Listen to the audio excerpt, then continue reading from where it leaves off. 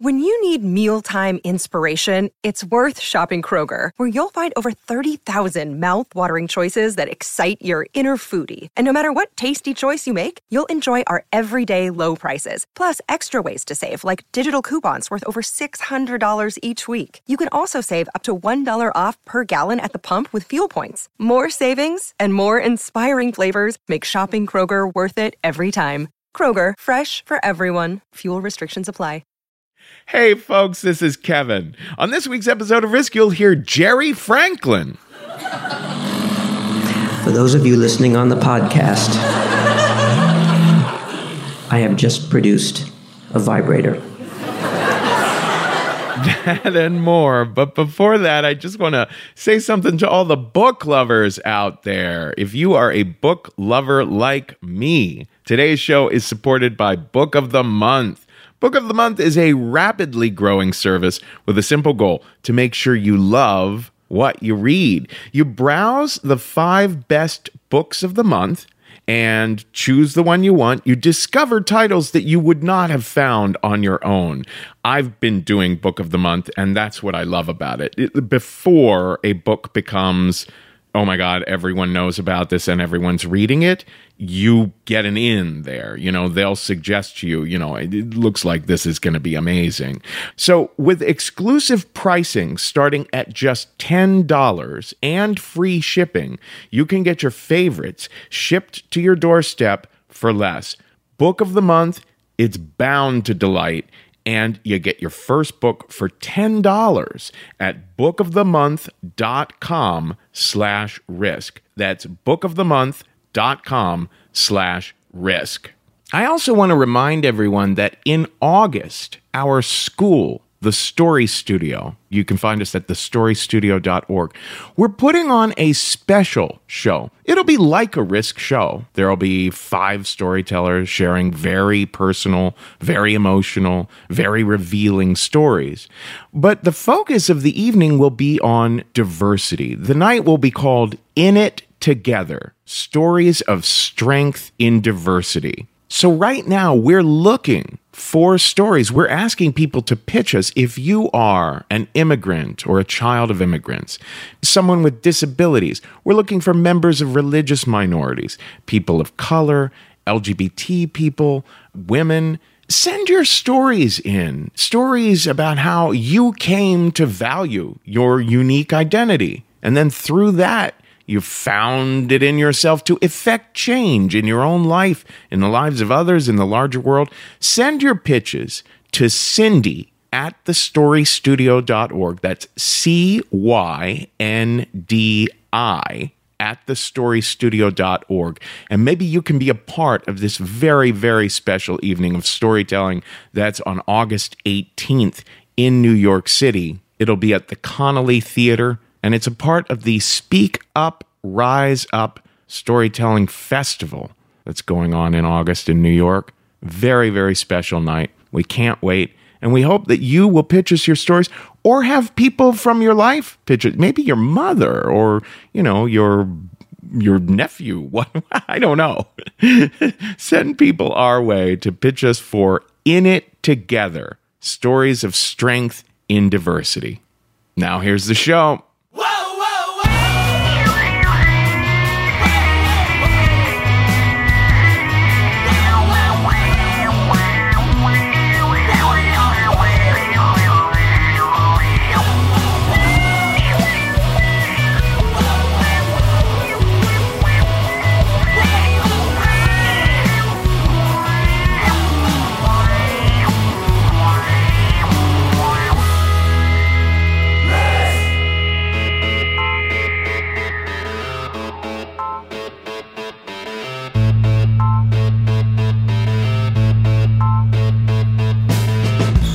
Hello, kids. This is Risk, the show where people...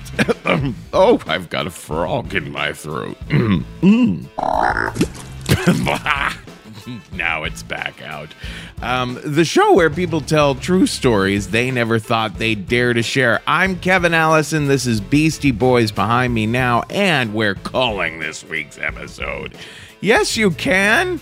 3 stories from live shows. A couple of them were at the Bell House in Brooklyn. We do that once a month in Brooklyn. And one was at our Burlington, Vermont show in the dead of winter. Crazy up there. I think it was January. I don't know. We get around. This show gets around, my friends. We were just at the Mass Mocha show in North Adams. That was a blast. Now I'm back in New York City for a little bit here before we go off on a couple more tour dates in the next couple weekends. Hey, listen, another thing that we've added is this Facebook discussion group. On Facebook, if you go to Risk Show, you'll see there's a discussion group where people are not just fans of the show, but also storytellers who have been on the show are discussing, how they felt about sharing their stories. Fans are saying, oh, it had this effect on me, or I was wondering this about that story. It's kind of fun. I join in to as many of those conversations as I can. JC, our producer, does too. Check it out. That's on our Facebook group at Risk Show.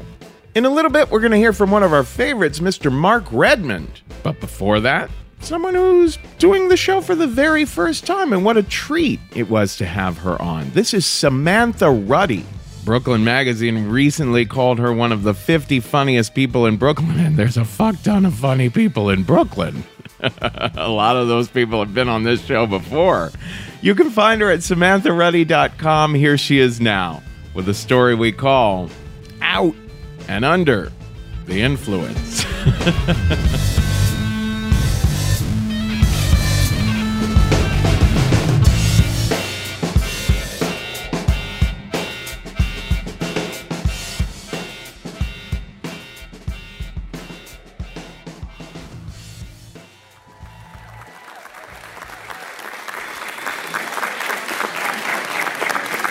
Hey, how are you guys doing? Good. I normally do stand-up, so I'm just, knee-jerk reflex to ask a group of people how they're doing. So my name is Samantha, and I went to Catholic school from the time I was 4 years old until I graduated at 18. And some people would say that I didn't come out of the closet until I was 18, but I didn't even realize I was gay. That's kind of late to not even realize. That's kind of like when Scooby and Shaggy would realize the monster's been right behind them the entire time. It's just like, but if lesbians like girls and I like a girl, then that means zoinks.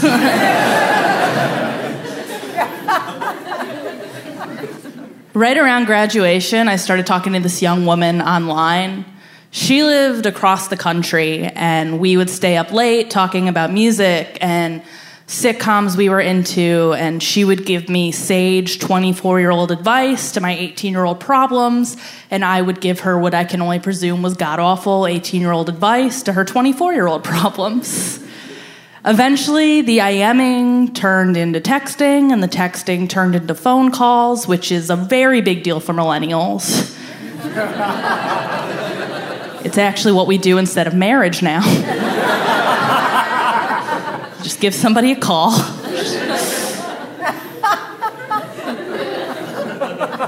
So we got very close, and one night we were having a particularly deep conversation, and almost offhandedly, she said to me, "Hey, you know you're gay, right?" I didn't. But it made so much sense. Like all the intense female friendships and the crushes I had developed and not understood what the feelings were. And also me breaking up with this really cute quarterback who everyone was in love with and I just couldn't find myself interested in. I had no idea what was wrong with me, and then this was a perfect solution. Oh, I was gay. It was perfect. So I decided that I was going to just come out to everyone and everything immediately. And I mean everyone and everything. I was like literally coming out to my shower faucet. So the first person I came out to was my dad. My dad took it really well. It was great. We were playing a game of backgammon in my backyard, and I said, "Dad, I think I'm gay." And he said, "Yeah, I know." I've known since you broke up with that hot guy. And that was that. My mom wasn't as easy. My mom was a little bit skeptical. She was incredibly loving and supportive, but I could tell that she didn't really believe me. You know, she's an Italian Catholic mother, and she's very controlling. You know, she likes to be the one who's in charge of her kids' lives, and this was a ship that she really couldn't steer, which I think is why she had a hard time coming to terms with it. I decided that I didn't want to press the issue. Because you know when somebody is like, I'm straight, I swear I'm straight, you're like, that guy's gay. I was afraid of doing the opposite. I was afraid if I was like, I'm gay, Mom, hey, I'm gay, I swear I'm gay, she would be like, that sounds like something a straight person would say. So I kind of just let it rest. And about a week later, I was scheduled to get my wisdom teeth out. And my mom, being the overprotective Italian mother that she is, insisted on coming into the operation room. So we're in the operation room, and the dentist comes over, and he shakes my mom's hand, he says hi to me, and he puts the mask over my face for the anesthetic. And he says to me, okay, so this is going to feel like you've had a couple Miller Lights, because he was like a cool dentist. And I turned to my mom and I said, what's a Miller Lite? I've never heard of it. And it crushed. I don't think I deserved it. But I was like an 18-year-old kid and I was about to go under for a minor surgery, so they kind of just threw me a bone. So I start counting down mentally, 5, 4, 3, 2, and right around 1, I start feeling like I've had more than a few Miller Lights. And the next thing I knew, I was coming to. I was incredibly disoriented when I came out of my anesthetic coma, I guess is the correct term. I didn't even know where I was at first. I thought that I was at home. So my mom helped me into the waiting room. She kind of picked me up by the arms and was like, okay, let's go to the waiting room. I'm going to fill out some paperwork because you're not capable of doing that right now. And she was right. And so I sat down, and I noticed a girl across the room. And there was something about her that I couldn't put my finger on, but I knew I had seen her before. And I'm just sort of staring this girl down. And finally it hit me. Oh, this was a girl, Devin, who I'd gone to high school with. So I yelled across the room, Devin! But actually, my mouth was filled with gauze, so it kind of came out more like, Devin! Hey, Devin! Now, just a little background. Devin is a perfectly nice girl, but I said maybe 2 words to her throughout the entire course of high school. There was no reason for me to be trying to get her attention in public, let alone causing a scene to do so. I just started screaming, Devin! Hey, Devin! Homeroom! Devin!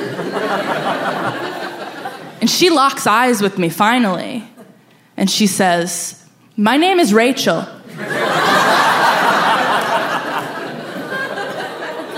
Wasn't even the right girl. So my mom sees that I'm causing a scene. And she comes over and she goes, hey, is everything okay? And I say, yeah, I'm gay. That's Devin.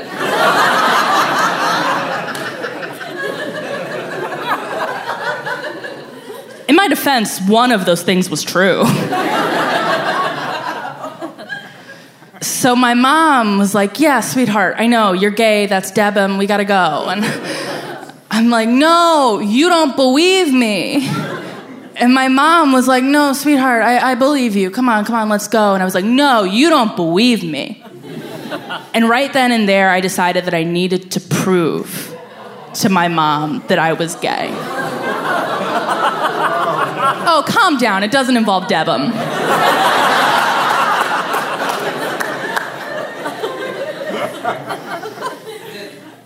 So I just started listing female singer-songwriters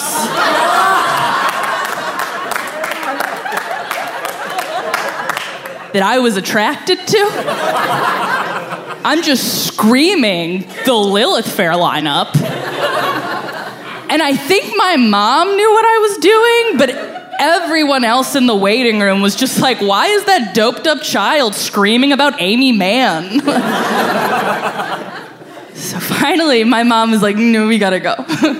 So she helps me into the car, and as soon as we get into the car, I burst into tears. And I said, you don't believe me. And my mom was like, no, trust me, after that, I totally believe you. My mom sort of loosened up the reins a little bit after that. You know, she let me do things that I wasn't allowed to do. She let me drive my car with my friend 2 hours to go see one of the female singer-songwriters I had been yelling about. It was great. I had so much fun. We smoked cigarettes and we drank slushies out of colorful straws, and I immediately got dry socket. It was great. No, it was the best day of my life. And some of you might be wondering what happened to the young woman from across the country that I had been talking to. And the answer to that is that we don't actually talk online much these days because now we live in the same state. And we've been dating since I was 19.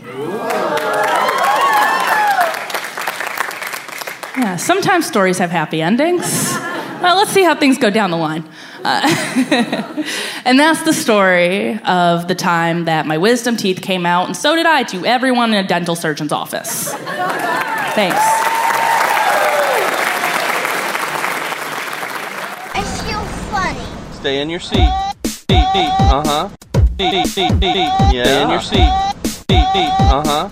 Seat. Is this real life? No. Why is this happening to me? Uh-huh. Why is this happening? It's just from the medicine. I have 2 fingers. Uh-huh. Good. Is this going to be forever? No. Stay in your seat. Seat. Uh-huh. Seat. Yeah. Stay in your seat. Seat. Uh-huh.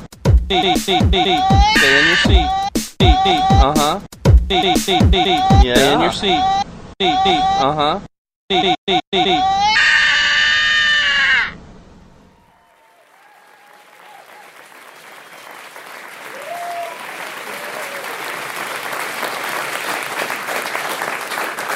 So this story takes place in the 1990s. I became director of what's called a residential treatment center. It was in Dobbs Ferry, New York, a little town on the Hudson River, a little bit north of New York City. And it was called St. Chris, and we had 72 teenagers who lived there. These were all boys and girls from the high poverty, high crime areas of New York City. A lot of these kids had arrest records. A lot had been in juvenile detention. A lot of them were former gang members. They also didn't have families to live with. A lot of them, their parents were deceased or missing, or their parents were in prison, or their parents were so addicted to drugs or alcohol they couldn't take care of them. A lot of these kids had suffered abuse, sexual abuse, physical abuse, hunger, homelessness. You really could never emphasize enough the suffering that these kids had experienced in 14 or 15 years of living. And I was bound and determined to provide them a place to live that was safe and nurturing, where they would be cared for and treated with dignity and respect and compassion. And really loved, maybe loved for the first time in their life. And when I got there, one of the first things I saw is there was no activities. The kids are bored to tears. They're always getting in fights with each other. There was nothing to do. So we had some rusted out basketball hoops in a parking lot. They were always out playing basketball. Thought, let's start a basketball team. So we started a boys basketball team the first year. Then we added a girls team. And we would play against area high schools. We called ourselves the Cougars, the St. Chris Cougars, because it sounded good. And I was a Cougar when I was in high school. I was a St. John's Cougars, so we're going to be the Cougars. So we started playing all area high schools. We had a coach. We had an athletic director. And every game, they would just get slaughtered. They would lose by like 30 or 40 points. These boys had just met each other and started playing together. They were playing against kids that had been playing since like middle school. So every game was a wipeout. So near the end of the season, we had a team meeting. The coach held it with them, and I just went to sit down on it. And for about an hour, they just went on and on. Oh, man, this is terrible. It's embarrassing. We're getting killed. They're arguing with the coach. They're arguing with each other. And I'm just sitting there, and I didn't expect this, but one of the boys turned to me and said, "How about you, Mr. Redmond? Aren't you embarrassed when you're sitting in the stands watching us get killed like this? What do you think?" And I said, "You know what? I'm not even looking at the score. I don't care if you win by 30 or lose by 30. The only thing I'm looking at is that you guys have given your all. Every single game, every single boy, from the opening tip to the final whistle, has tried his best. I think it's been a great season. I'm proud of every one of you kids. And I didn't expect this, but every boy got up out of his chair and came over and shook my hand. So now it was finally the last game of the season. It was an away game at Yonkers, about 20 minutes away. I couldn't go. My son was with me. He was about 6. His name was Aiden. He was 6 at the time. So I thought, I'll go up to the gym just to say goodbye to the boys, wish them well. So I go up there, and they're not organized at all. And one of the boys says, Mr. Redmond, our coach hasn't shown up. We have no one to drive us to the game. I said, how are you going to get there? He said, well, can you take us? Well, I got my son with me, and plus, even if I take you, who's going to coach you? And he said, well, can you do that too? I don't know anything about coaching basketball. But I felt sorry for them. It's the last game. I was like, oh, all right, get in the van. My son gets in there. We all pile in the van. We're driving up the driveway, and who do I see? Our athletic director, a young woman, Terry Johnson. She waves me over. I pull the van over. I put the window down. She goes, what are you doing? I said, your coach didn't show up.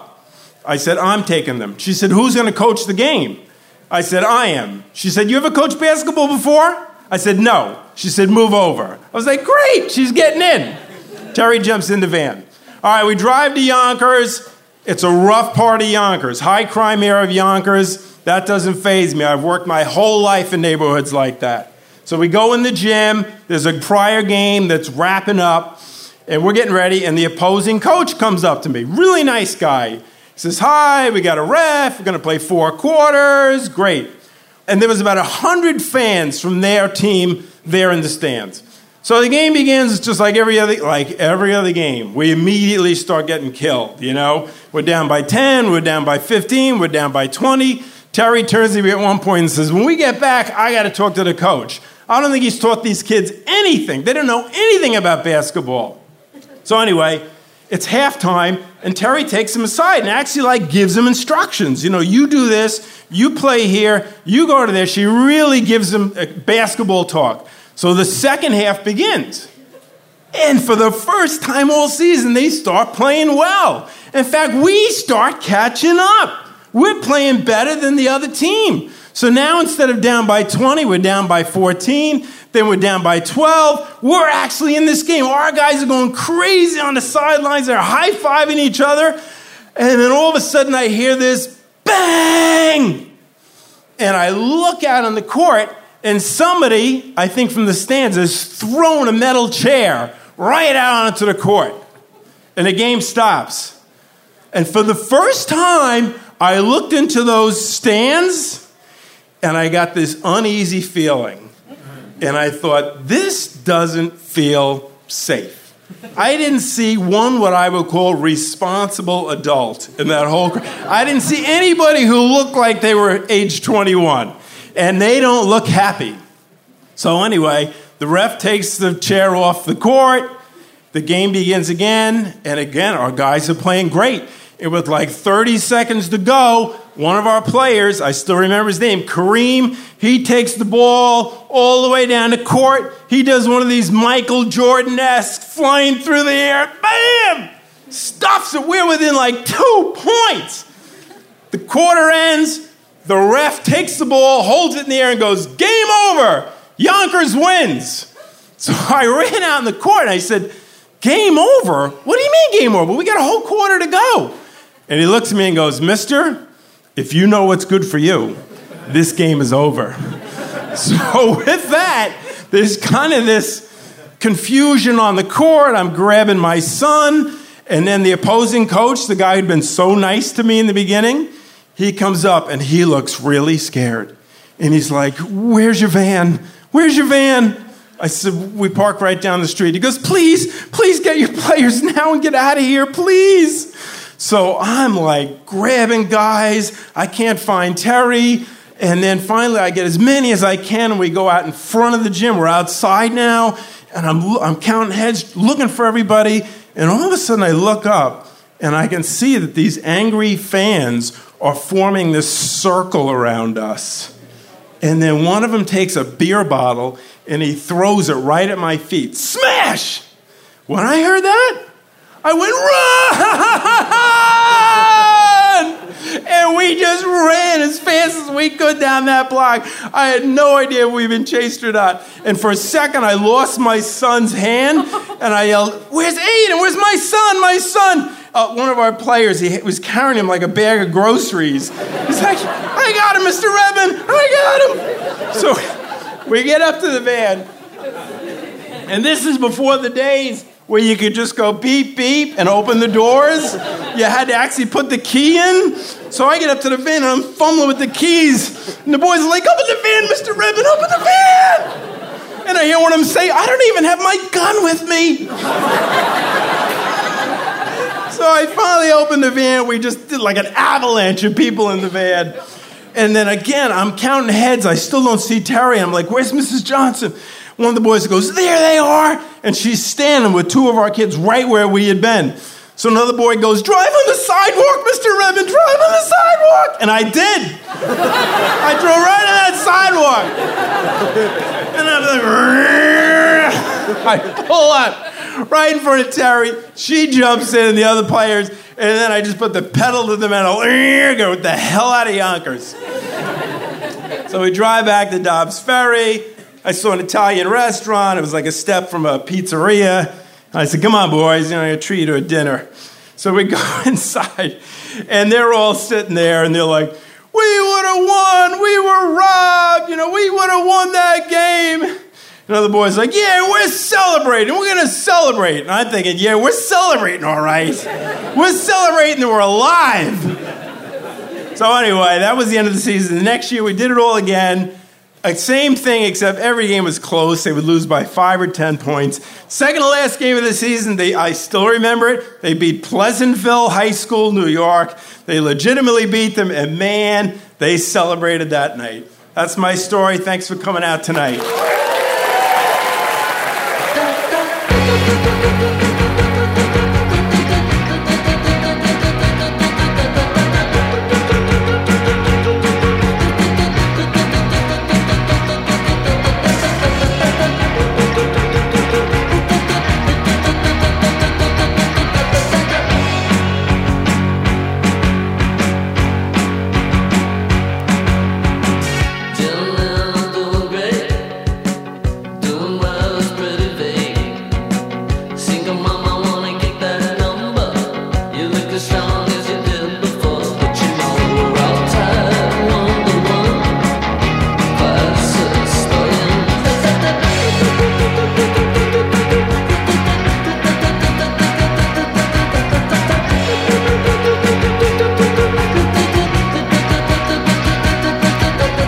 This is Risk.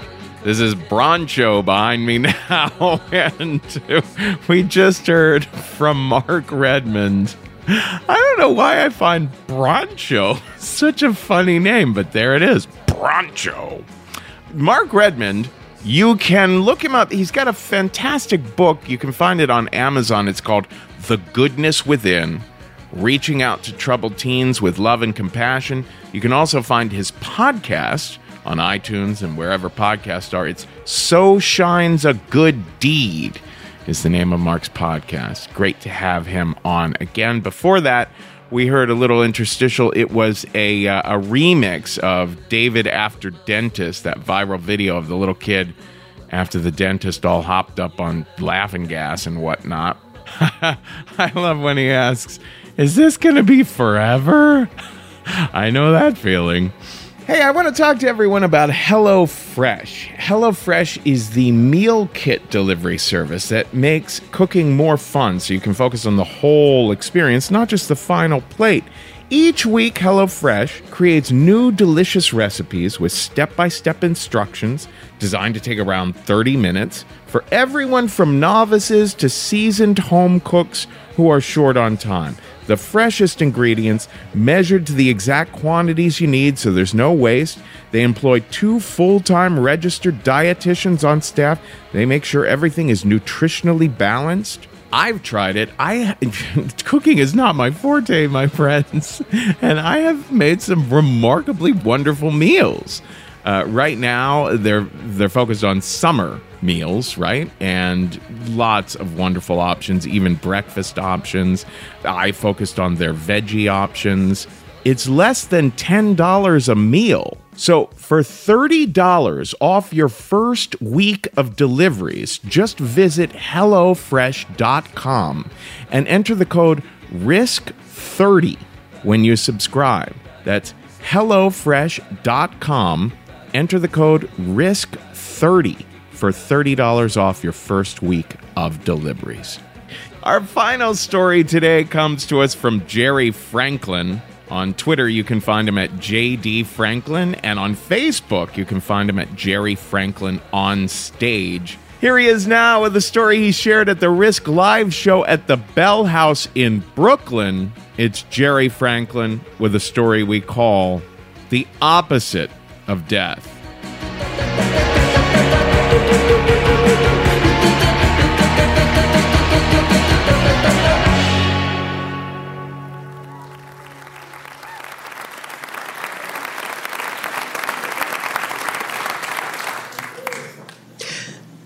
I first meet my future wife, Kate, at a dog park in the Hollywood Hills.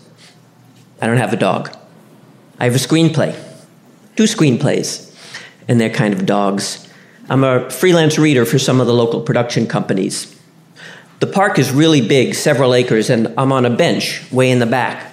And I look up from dog number 1, and I see this magnificent woman in jeans and a white blouse, ambling slowly in my direction. She's an Amazon with big, flowing, dark red hair. Think Xena, warrior princess crossed with Red Sonja, only taller. We talk for quite a while, and at some point, her dog wanders off. Want me to get your dog back for you? I ask. Sure. So I trot off after it, and almost immediately, I'm cornered by a couple of snarling German shepherds. Oh yeah, that's right. German shepherds always chasing after the Jew. Kate laughs. What a lilting, lyrical laugh she has. It turns out that just 1 week earlier, she'd asked the universe specifically for a Jew. 2 hours later, we exchange phone numbers. 2 years later, we exchange vows. An Amazon, warrior princess, and Woody Allen. It turns out, though, that height is the least of our differences. Kate is the most visual person. Her big brown eyes attuned to every nuance, every detail. I live in visual oblivion. So Kate furnishes the house, decorates the house, arranges all the objects in the house to her particular liking. It's Kate's house. I just live in it. And Kate radiates heart energy. I tell jokes. Kate is assertive. She's a direct, in-your-face communicator. She is a force of nature. I tend to fade into the woodwork. It gets to the point where I'm thinking about the only thing that she and I have in common is that we're both descended from apes. But we've fallen in love with each other's core. And we're married for about 17 years. Then one morning around New Year's, Jewish New Year's, I wake up early. Well, it's early for me, and it might have something to do with Kate's stern promise of the night before. You're not getting out of bed in the morning till I have you. You're mine. Okay. I look over and I see Kate make a long snore, sort of an extended exhalation with a vocalization behind it. Lasts about 4 or 5 seconds. She is so relaxed. I don't want to disturb her, so I ease out of bed. I let our 3 dogs out, brush my teeth, let them back in, feed them, come back into bed, and I snuggle up next to her. Something that was just a little bit off. So I decide to wake her. She won't wake up. And I'm poking, and I'm tugging, and I'm yanking, and I'm pleading, and I'm yelling, and I'm screaming, Kate, wake up! Wake up, Kate! Kate, wake up! Wake up! That long snore that I heard, That was Kate's final breath. She's been dead for 15 minutes. How do you describe the indescribable? I shiver for days, even though it's 70 degrees out. I weep spontaneously. I lose language. My short-term memory vanishes as soon as anything leaves my hand. I could be looking for it for hours. The shock dulls all of my senses, not just my sight. I actually have some time on my hands. So I read a few books on grieving, The Courage to Grieve, Year of Magical Thinking. They help a little, make me feel a little less alone. But as the shock wears off, my senses turn on. And now I'm noticing everything. Kate is everywhere in our house and nowhere at the same time. Her purse still in the hallway, open, beckoning, waiting for the day to begin. Her toothbrush still on the kitchen counter where she left it, smiling at me. I can't move anything. I can't touch a thing. It's all radioactive. If I try and put anything away, it would just place that much more distance between Kate and me. I can't bear it. I can't. It has to stay Kate's house, even if I'm going to be the only one living in it. After a few weeks, I decide, go back to work, maybe spend some time among the living. But after the obligatory round of, oh, nice to see you, so sorry, let me do anything I can do, just let me know, anything I can do. Everybody treats me like I have cooties. And I'm just as alone at work as I am at home. The drive home? What's the point? Why even bother? I have no home. I have no home. I'm sitting in traffic, thinking maybe I should just steer into an embankment. And that's when I notice something. I am as hard as a rock. And I stay that way the whole drive home. And very soon, this is not an anomaly. This is the norm. And I'm not even just getting hard in traffic. I'm getting hard at the laundromat, at airports, at the grocery store, at home, at work. I am horny. I'm as horny as a high school senior. Talk about schizophrenic. It's not enough to be traumatized. Now there has to be confusion added to the mix and shame.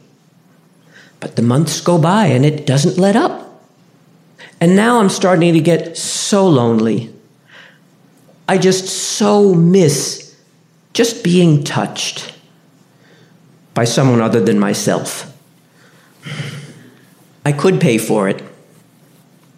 But somehow that just doesn't seem like a cool way to use Kate's life insurance. But what do I do with all this energy? Those grief books helped a little. So I go to my local adult toy store and I assemble a library. I Heart Female Orgasm, The Science of Orgasm, Orgasmic Erotica for Women, 5-Minute Erotica, Erotic Massage, the one by Charlotte Hathaway, Erotic Massage, the one by Ann Hooper, Tantra for Erotic Empowerment, Dr. Tatiana's Sex Advice to All Creation. If you ever want to know how sea anemones do it, that's the book to buy. Sex at Dawn, Read My Lips, The Lover Within, Great in Bed, Crazy Little Thing, The Chemistry Between Us, Clitoral Massage. Oh, no, that one was a video. Because it feels good. She Comes First, and my favorite, Women's Anatomy of Arousal. I get where I could talk all day about vaginal tenting, the perineal sponge, where women's breasts are typically the most sensitive, ways to tease the clitoral hood, shaft, vestibular bulbs, breathwork, touch. I'm starting to meet women, but I'm still living in Kate's house. I have to make changes. So I enroll a couple of Kate's oldest and dearest friends to help me begin giving away her most important possessions. We start outside, her car, move inside, her childhood piano, advance to the bedroom, her clothes, her armoire. Then I look over at the bed table. It's the last frontier of radioactivity. It hasn't changed since. But I have to make changes. I have to make the house my own.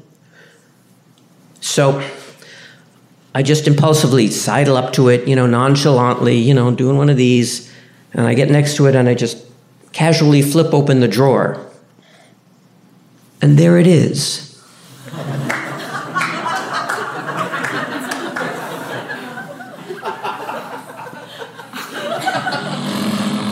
For those of you listening on the podcast, I have just produced a vibrator. A very big, very purple, dual motor, multi-pronged vibrator. What do I do with this? I'm not throwing it out. Kate and I bought this together. We used it together. It still has some of her essence, some of our essence. I can't exactly put it on the mantle next to her ashes.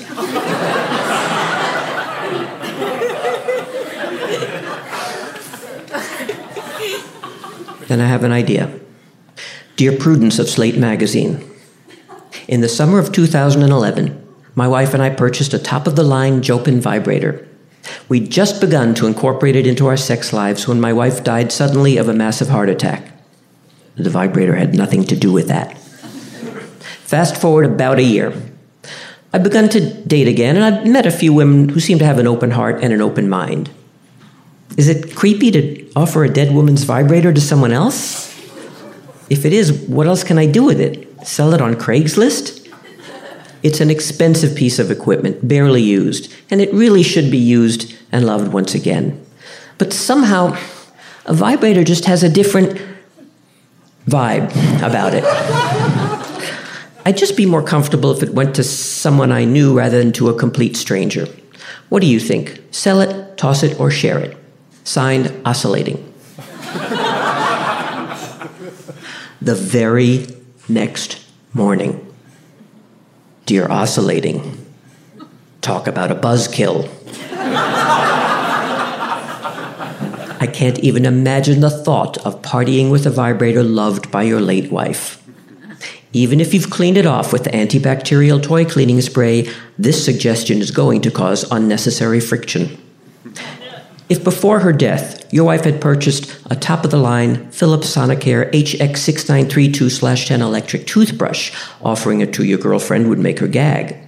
The Vanity by Jopin is also top-of-the-line, comes in magenta, and its motor is apparently so powerful that when the user comes, she's magenta too.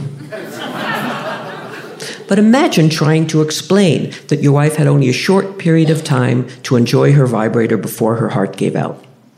There's the rub. You don't want to have that conversation. As for selling it on Craigslist, I would not want to meet the type of person who'd ring my doorbell to get a used vibrator. I understand you consider your Jopin investment grade, but sometimes investments just can't be recouped. Prudence. In 1 week, Prudence gets 5,000 responses to my email. It goes on to become #1 in her 10 best letters of the year retrospective. And the overwhelming kind, considerate, compassionate consensus on the part of her readership is that I am one sick, cheap bastard.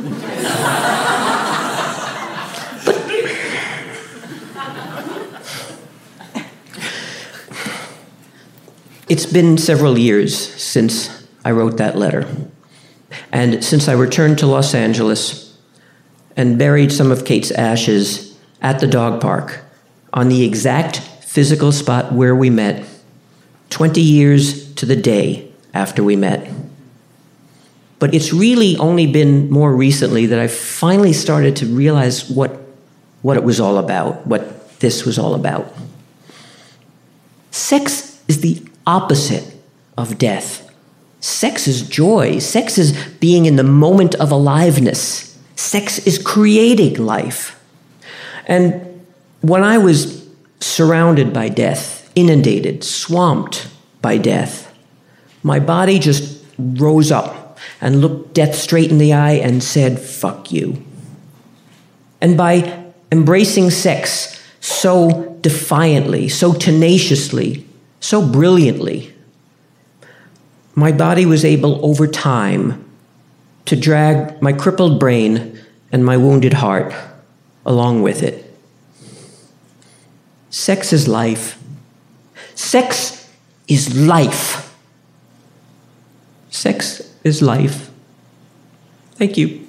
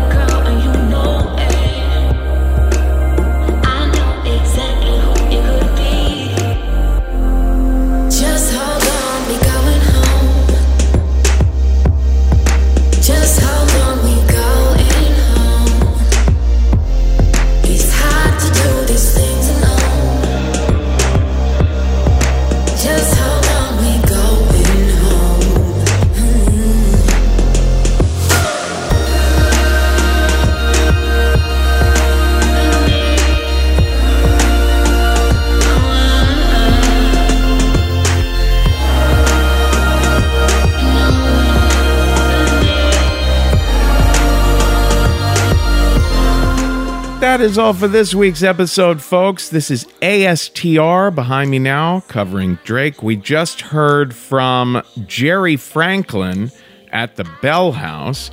And I want to take a moment to remind you that if you are a book lover, Book of the Month is fantastic. In fact, when I was recording the mid-host segment of this episode, the doorbell rang and it was a new book from Book of the Month. I gotta say, I love a real book. You know, holding a real hardcover book in your hand is a treat. They have a simple goal. Make sure you love what you read. You can browse the 5 best books of the month and discover titles you wouldn't have found on your own.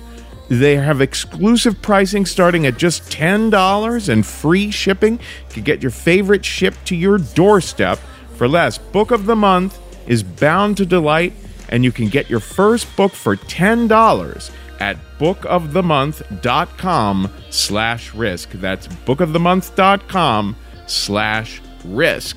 Now, here is where we are coming next. On July 8th, we are at the Black Cat in Washington, D.C. D.C., come on out on July 8th to the Black Cat. On July 15th, we're in Philly at the World Cafe Live. July 15th, come on out, Philadelphia at the World Cafe Live. July 15th, we are also back at our monthly show at the Bootleg Theater in Los Angeles. Los Angeles, come on out on July 15th to the Bootleg Theater. On July 26th, we are back at the Bell House in Brooklyn. That's our monthly show there. July 26th, come on out to the Bell House in Brooklyn. Now, on August 18th, we're having that special show called In It Together, Stories of Strength in Diversity. That's August 18th. That's through thestorystudio.org. And we are taking pitches for that. If you pitch Cindy, CYNDI, at thestorystudio.org, you might be able to be a part of that In It Together Stories of Strength and Diversity show that is at the Connolly Theater on August 18th in New York City. On September 9th, we are in Salt Lake City at the Urban Lounge. The theme is Unexpected, and we're still taking pitches for that one also. September 9th, Salt Lake City. The theme is Unexpected, and you can always pitch us at the submissions page at risk-show.com. Finally, you can also help keep Risk running and get all sorts of bonus content if you become a patron of ours at patreon.com/risk. That's patreon.com/risk. Like I said, new stories that you can't get on the free feed are always popping up there. Behind the scenes videos and MP3s. A lot of stuff is going on at our Patreon page, patreon.com/risk. And you can become a member for $1 a month, $5 a month, $10 a month. Whatever you can give, you can help keep Risk running there. Folks, today's the day. Take a risk. Good girl, and you know it. You act so different around me.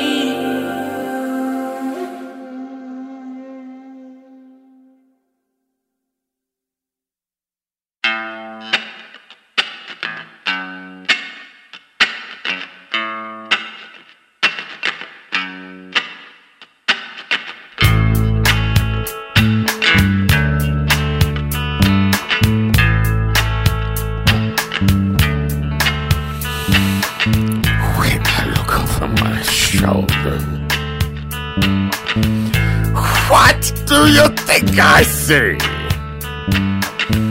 Some other kid looking over.